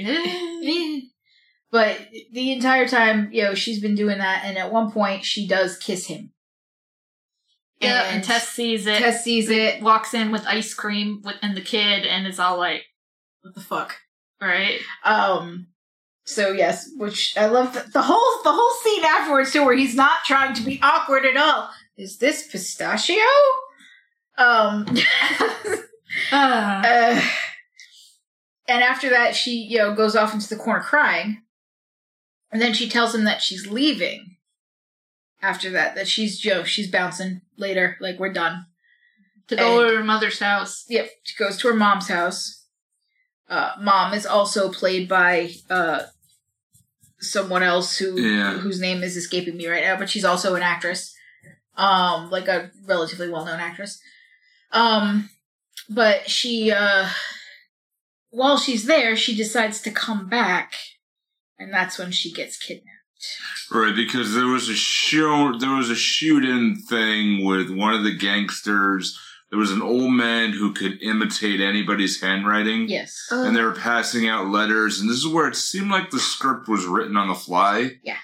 Or just one thing, like all of a sudden they got this, so that way that's the shoehorn thing that's going to bring everybody together as you see letters that are written out there. The only thing I could think of is they were doing something they had to try to shoehorn the plot to get Tracy against Big Boy. Yeah. And they were trying to find a roundabout way to get Tess kidnapped and the reason why. Right. So they also wanted to, I think, give Madonna a heavier role.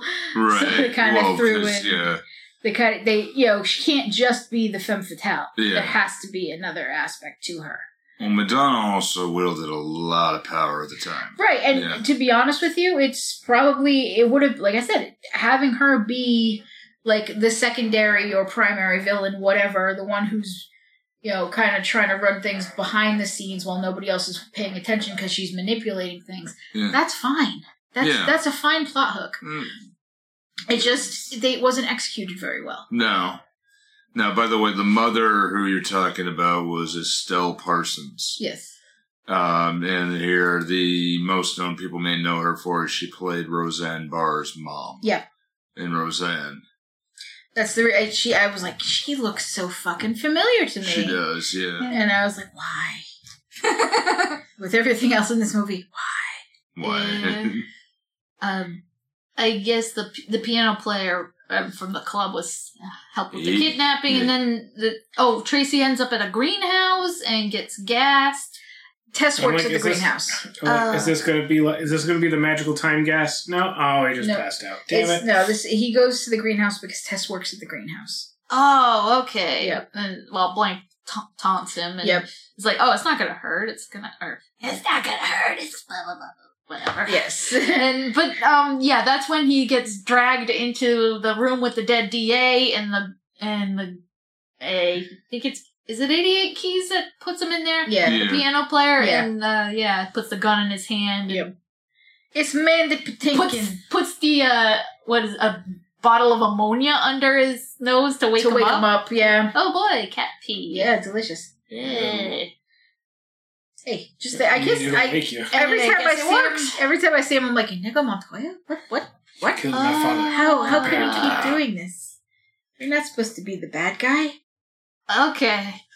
And, it works because there's like a bunch of newspapers or something, and he's in jail, but like the city jail, and I think when he's going to be moved to county jail, that's when the kid comes. Which is already bad if you think about it, because can you imagine how many people Dick Tracy has put into that prison? Jeez. Moving him to the county jail is essentially a death sentence. Right. Because imagine how many of the people in the county jail did he put there?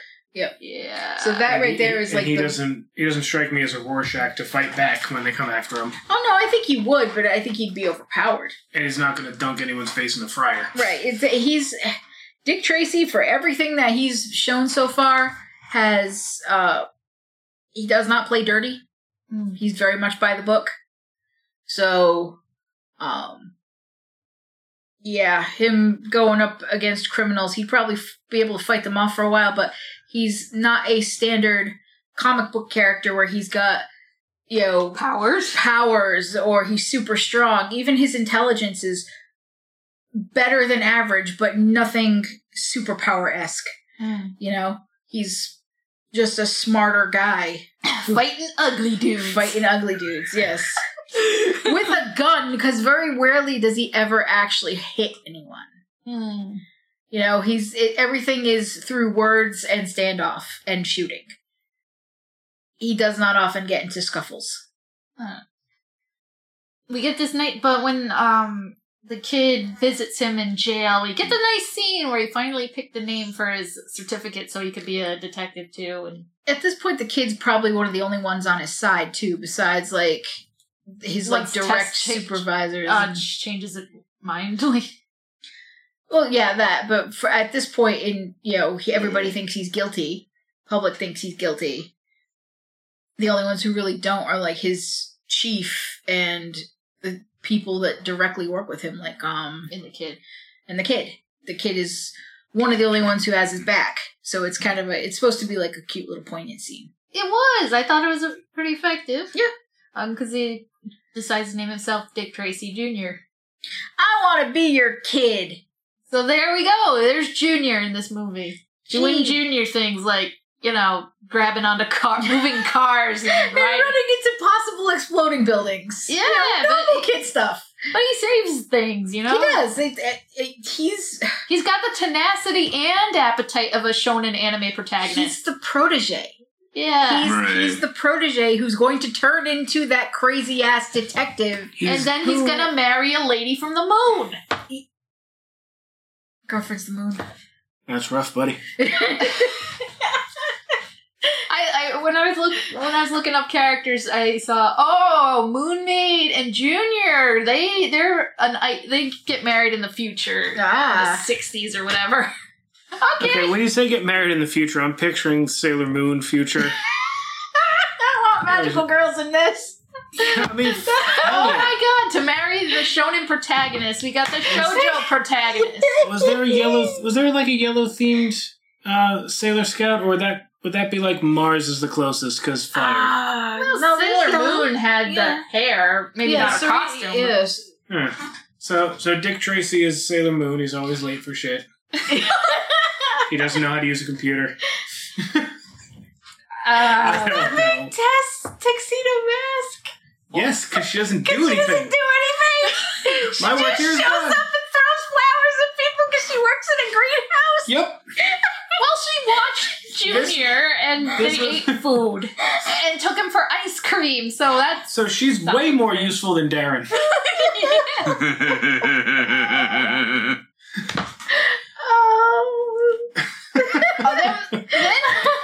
Then we got another, there we go, musical number montage with the thriving business.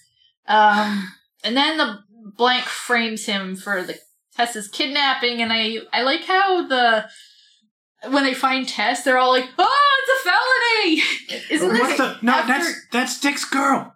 No, that's a federal offense. This wasn't me. I didn't do this. And then when Dick comes crashing through the window to get into the room, he's like, right, yeah. Okay, this is what's happening here. Yes. With Pat looking down at him. And Pat looking down at him, then they do a straight up Half-Life 2 physics puzzle to get Dick back up onto the roof. Oh, yes. With the seesaw and sent him through. How much do you weigh? Oh, 190. It's like, okay, so wait. So how much do you weigh? 210. Okay, jump on it. The other end. Jump on this. You want me to do what now? Do what? No, I know. It's like, you get trapped in here. It's fine. We don't need you for the my thought was, it's like, okay, he goes through, now Dick Tracy's the one who gets hit in the back of the head instead of Pat. Okay. Pat doesn't get hit in the head in this, though. I know, that's the point. Yeah. The only patent thing that Pat does in this particular movie. Kind of look like him? He sort of looks like him. Siblings. This is the first patent thing that he does. Yeah. Just the character name is Pat Patton. Would you like me to say Patrick Patton? Would that make you happy? Are you making the pee-pop filter die? Yes. I'm going to start yelling some T's and P's into the I microphone and see hate what happens. syllables. Oh, please no. You know what I Oh, mean? my gosh. My point is, for the character, this is the first time the character acts like the character in this whole fucking movie. Well, it's better than Tess. Agreed. Yeah. But there's a lot of things that are better than Tess in this movie. Like a sharp stick in the eye. And, I forgot, when does this big boy end up actually kidnapping her? As he's not kidnapping her. As he's trying to I guess I'm kidnapping her. Yeah. As he's not kidnapping her, he's kidnapping her. What the fuck were they escaping on? Through a tiny short hallway? A little dolly system. Like the size of a movie air duct? Yeah. A little dolly system, like there might have been a little train tracks there at one point in time. Well, he's obviously one of those characters or one of those people who, when they get nervous, they don't stop talking. Yes. Yeah. And that's pretty obvious in this particular part, because he won't shut the fuck up. Whereas Tess the entire time is just like, this is happening. He's just kind of staring at him like, well, yep, you're kidnapping me, okay. I'd rather die than hear you do this again. See, again, it's just like, why are you a doormat? You're being kidnapped, you're a fucking doormat. You don't even emote. Did you shut down? Are you used to this? Do you have a backstory? I'm not sure whose fault this is. I'm not sure if it's the writer's fault for writing her like this, if it's the actress's fault because she was told to act like this, or if this was the director's fault who just didn't give a shit. But you'd think that Warren Beatty, being such a fan, that's why I was wondering. Unless he really doesn't like the character of Tess Trueheart.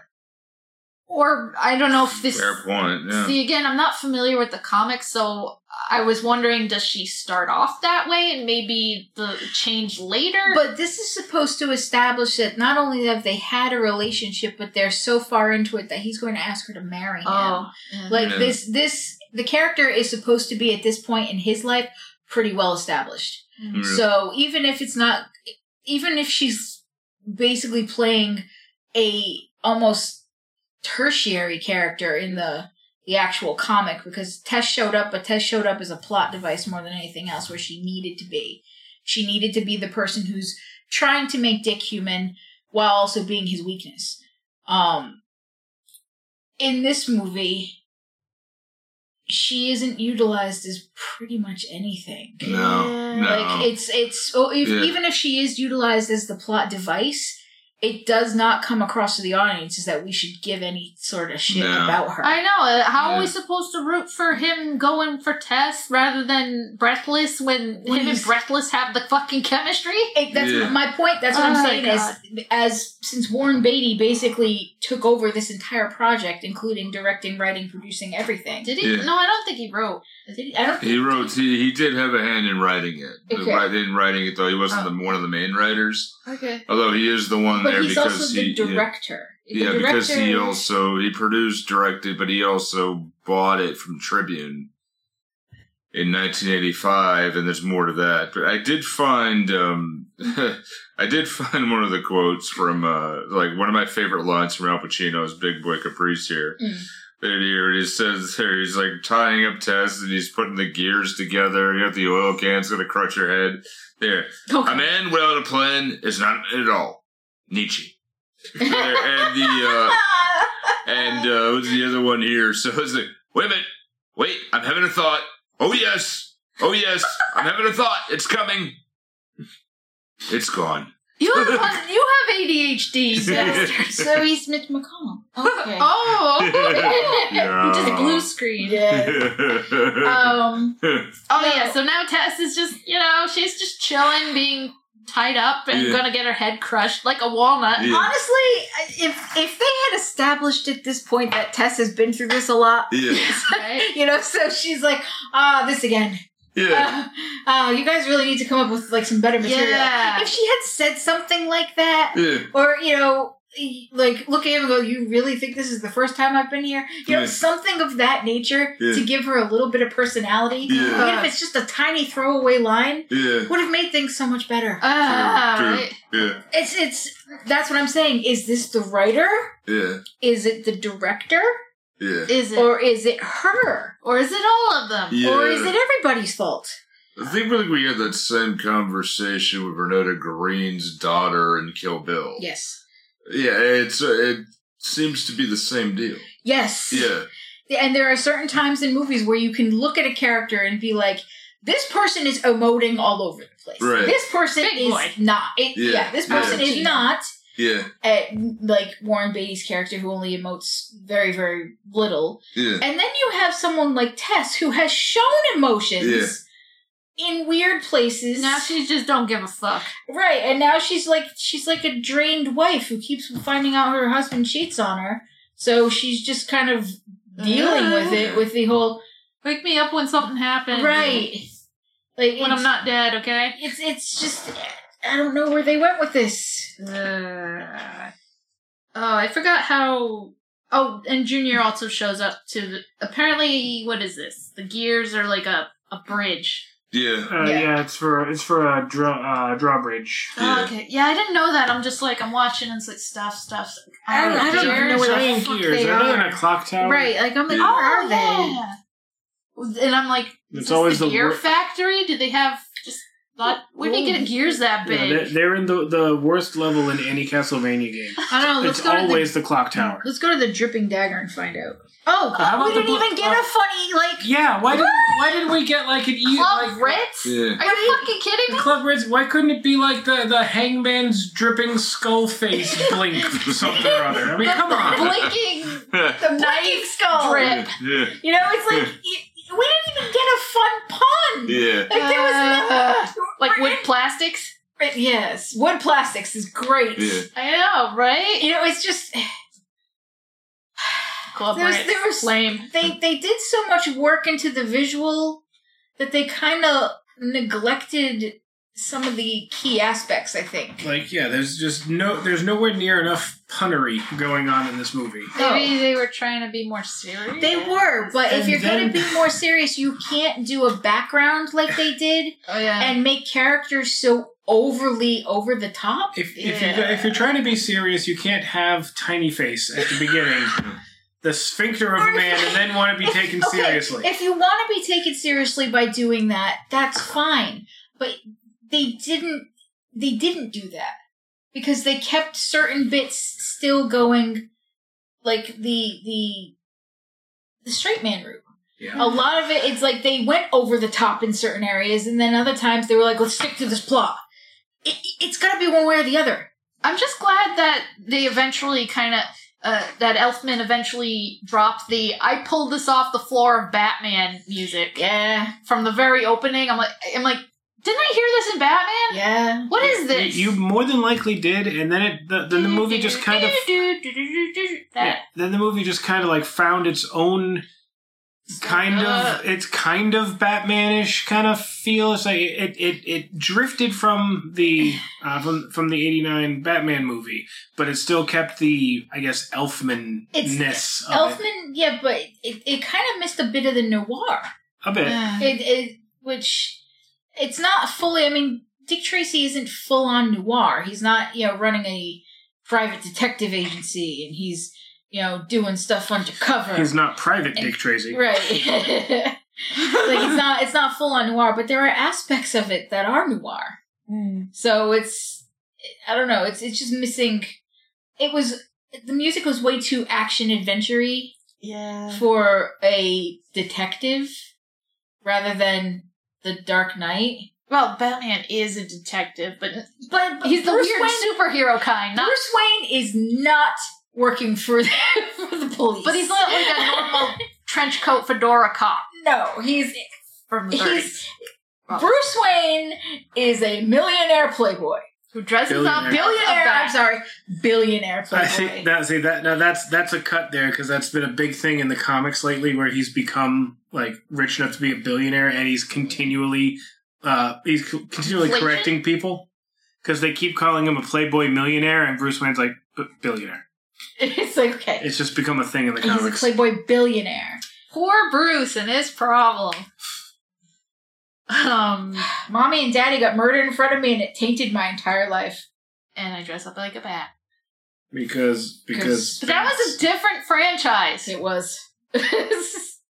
It was, but because we're on this... the whole Danny Elfman recycling his music thing. Yes, because we're there. And like I said, Touchstone was trying to kind of capitalize on the whole Batman popularity by putting out a movie that was oddly similar but different enough to try to... It never works. It doesn't, and that's one of the main problems, is it doesn't work.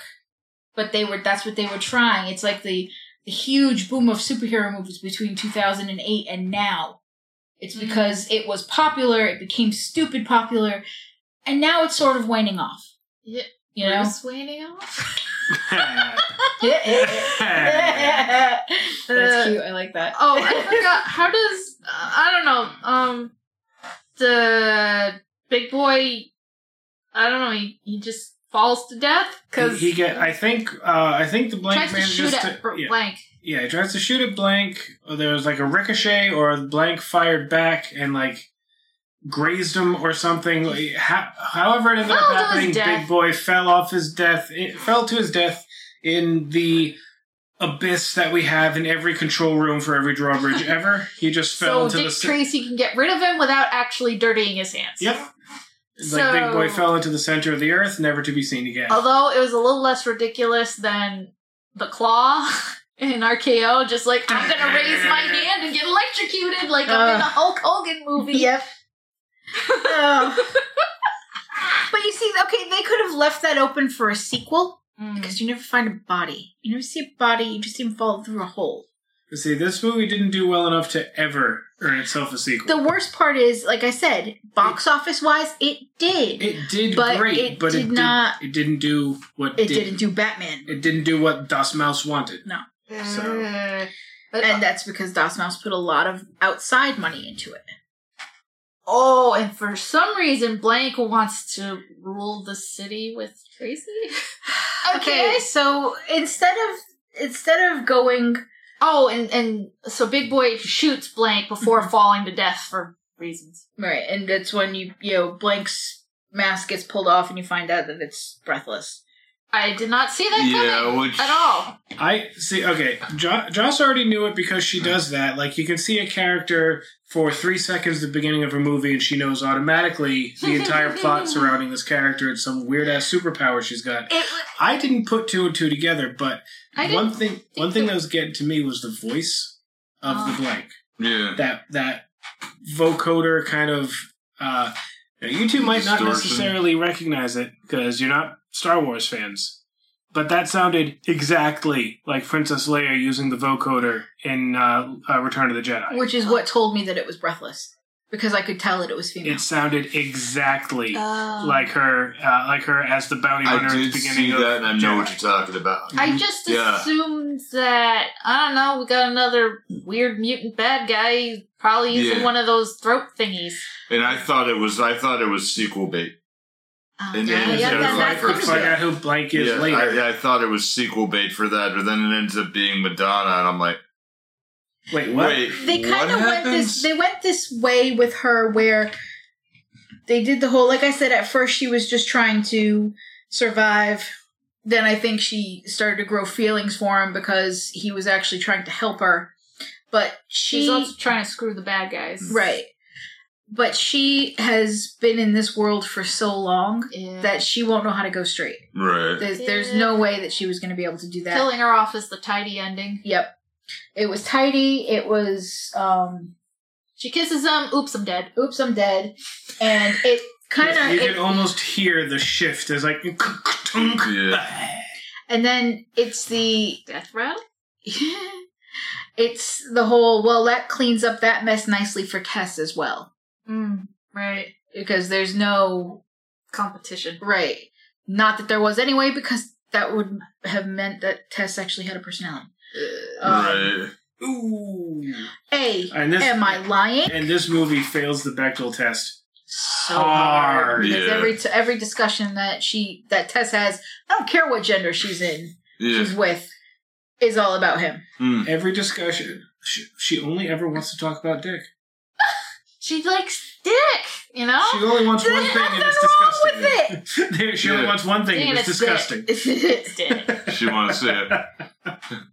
She wants the Tracy. I have gone 4.5 episodes without getting into this kind of humor, so I want you to understand how proud of me you should be that I haven't gotten into. Do you get a official detective certificate for holding back? I'll take a gold star. You've been holding it back. Sincerely.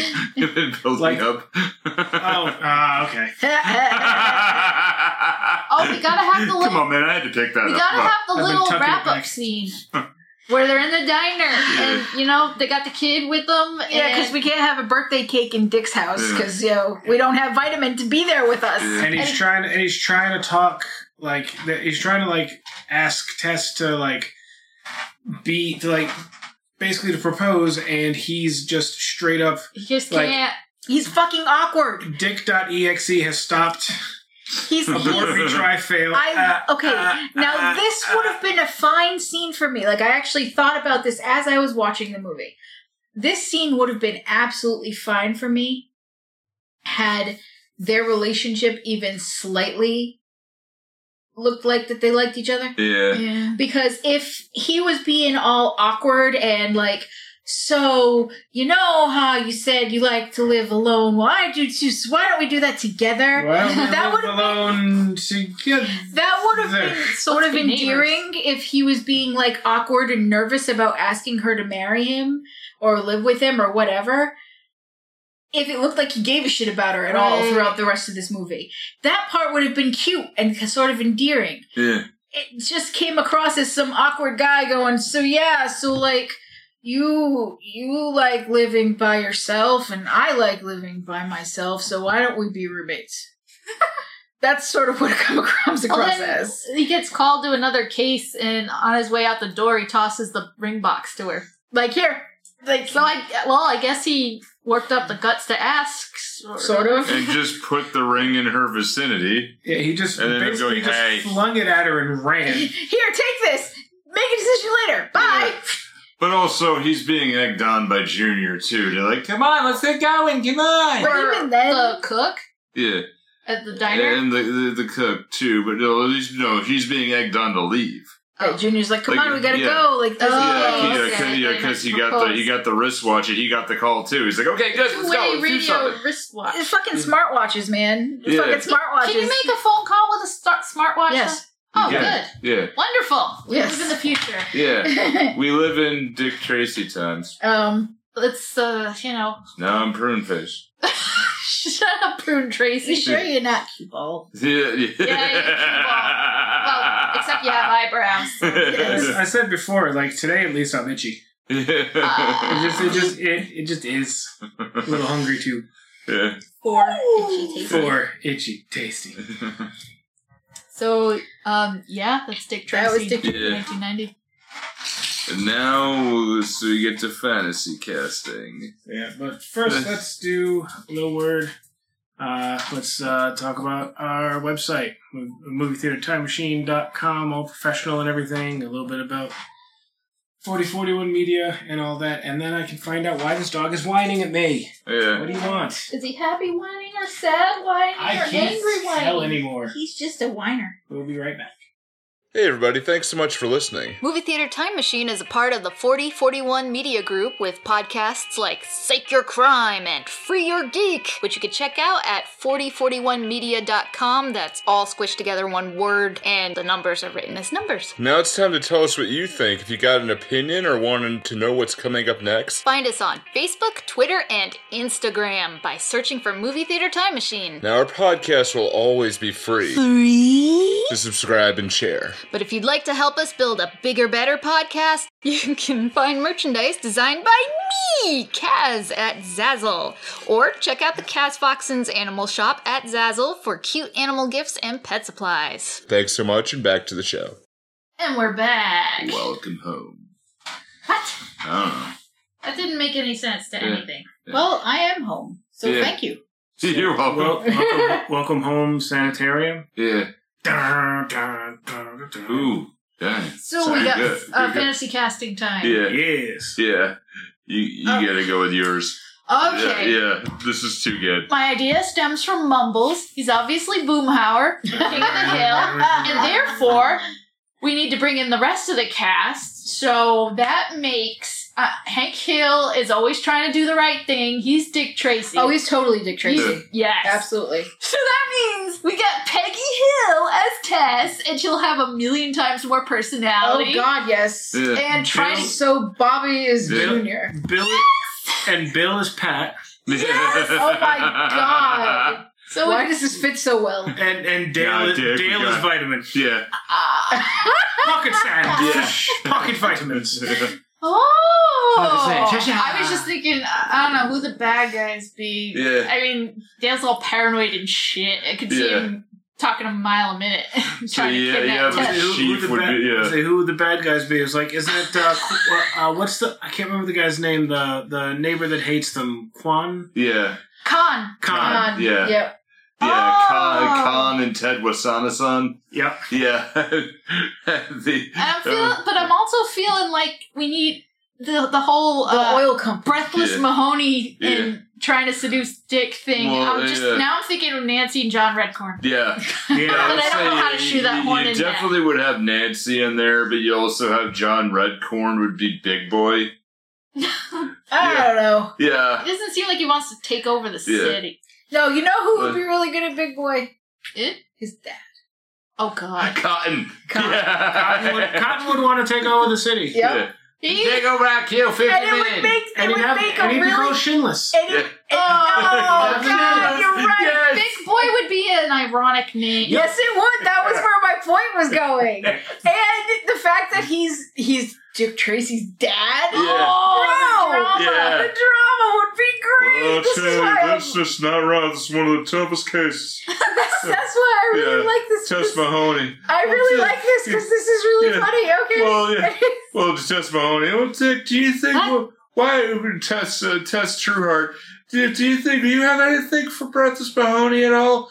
Well, no, Tess, you know I don't go for those sex attempts. I tell you what. I'll tell you what. But I don't know how good at being Junior Bobby would be. I feel like he would try to solve problems with a dance number. He would be overzealous. Yeah. That's the point. He'd kick everybody in the balls. That's my purse! I don't know you!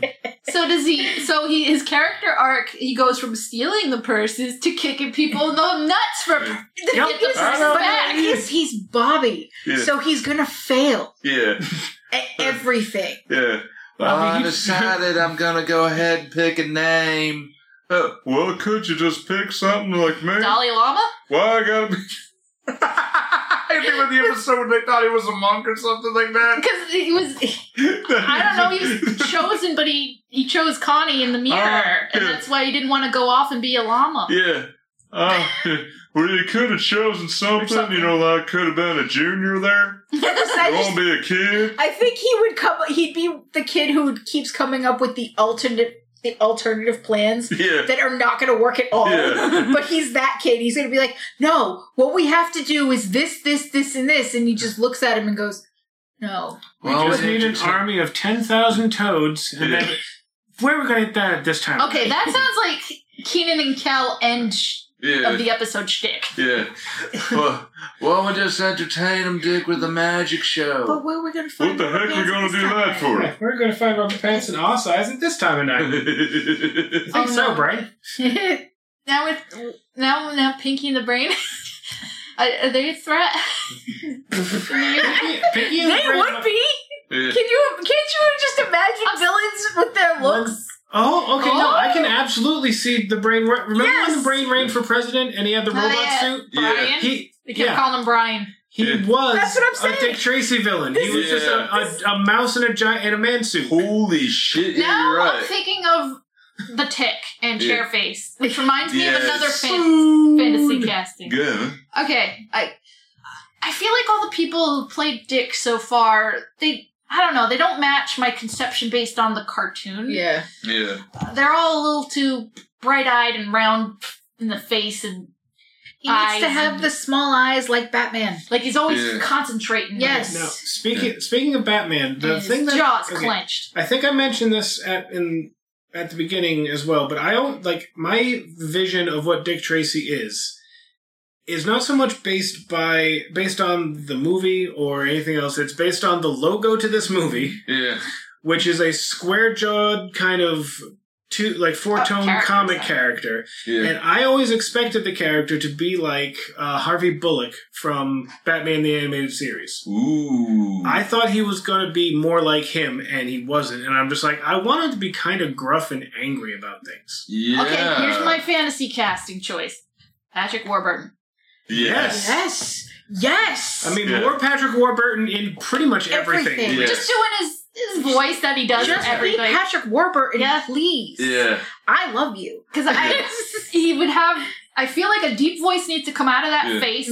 I think his face is more square. It is. Yeah. He's actually very tall. Yeah. He's a very tall man. I want to see two animated characters, one voiced by H. John Benjamin and the other one voiced by Patrick Warburton, because I completely lost his name for a second there. I'm in heaven. And I just want to see the two of them just talk at each other. I want them to have a fight. They don't have to say anything. Like, we need Patrick... I don't know if it happened on Archer at any point, but Patrick Warburton needs to be a villain on Archer. My God.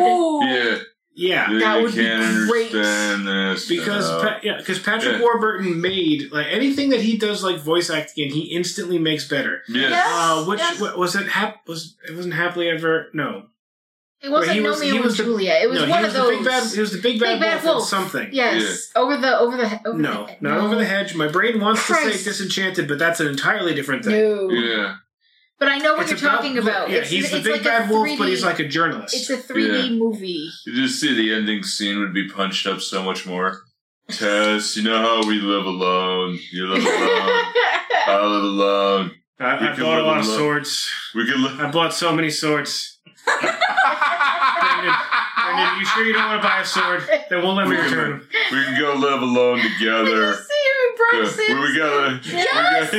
Brock Simpson is drawn kind of similar nose and jaw thing going on. Yes. Why can't we just live together here? The voice is perfect for that face. Yes. Where do you come up with this stuff? I never see you read. It's like he's channeling dead crazy people. God damn it, but you pull this all of you so much. But he's good at the, he's good at the voice that's like the no nonsense, taking shit seriously, but then it becomes comical when he can do the levity. Like he's so monotone too, so when he does a lot of his voice acting is so monotone, it's so great. And that works for the characterization they're going for. Yes. Dick Tracy being kind of awkward and he's, he can't let all his feelings out all the time because he's a detective handling homicide shit. I agree. 100%. I love this. But, although going back to King of the Hill, I don't know, what do we call this amalgamation? King of the Dick? Dick of the Hill? Dick of the... Okay. I'd give it a shot. Bill, why don't you come in? We gotta go ahead and resolve something Bill here. would get hit in the back of the head a lot. I can tell you something's gonna die It's right. so perfect, though. Yeah. It really is. Apparently Patrick Warburton was on a couple episodes of The Orville. Yeah. Was he? Yes, he was. He was the alien who ate all the stanky food. Yeah. No, my species went ahead and just developed a second esophagus so we could pound food. This is going to bother the crap out of me until I figure out what that fucking movie was. Yeah. Look at the early 2000s. I'm Yeah. Poker night and I think with that, we just need to make sure that we get the villain right. We gotta make sure we get them, put them in the jail. Oh no, with the alternate... Hoodwinked. Hoodwinked, because it was about Little Red Riding Hood. Yes. Yes. With the alternate... And Andy Dick was the villain. Would the alternate Tess in this... Just like real life. In this scenario be Elaine Venice? Oh, God. Wait a minute. Visual on an audio medium, but wait a minute, Dick, we've got to do something better. Why are you doing the Elaine Strange dancing. Trying to make you laugh. Made Chino very upset. He doesn't even want to look at you now. It's like oh my God, he buried his head. Yeah, he doesn't want to look at you. Dude. That was the most Caucasian thing I've ever seen. that is a secondhand embarrassment. Even the dog understands it. He was like, what the hell was that? He cast a magical, terrible spell with the Elaine dance. It's like the caucasity of it all. I think that's it, though, right? Yeah. I don't know. Anyone else have ideas? No. That was great. I had one thought, but you presented yours earlier. I'm like, that's solid gold. I didn't even want to say mine. It's so good. Yeah, that's solid gold. I wish I could do anything remotely involving animation, because I would do the King of the Hill intro, but with all the cartoon characters from Dick Tracy, or just do a real bad Photoshop on each of their faces. Oh man! All right, so we're wrapping this one up. Okay. Yeah. All right, be good. Take care of yourself, but don't be too good, folks.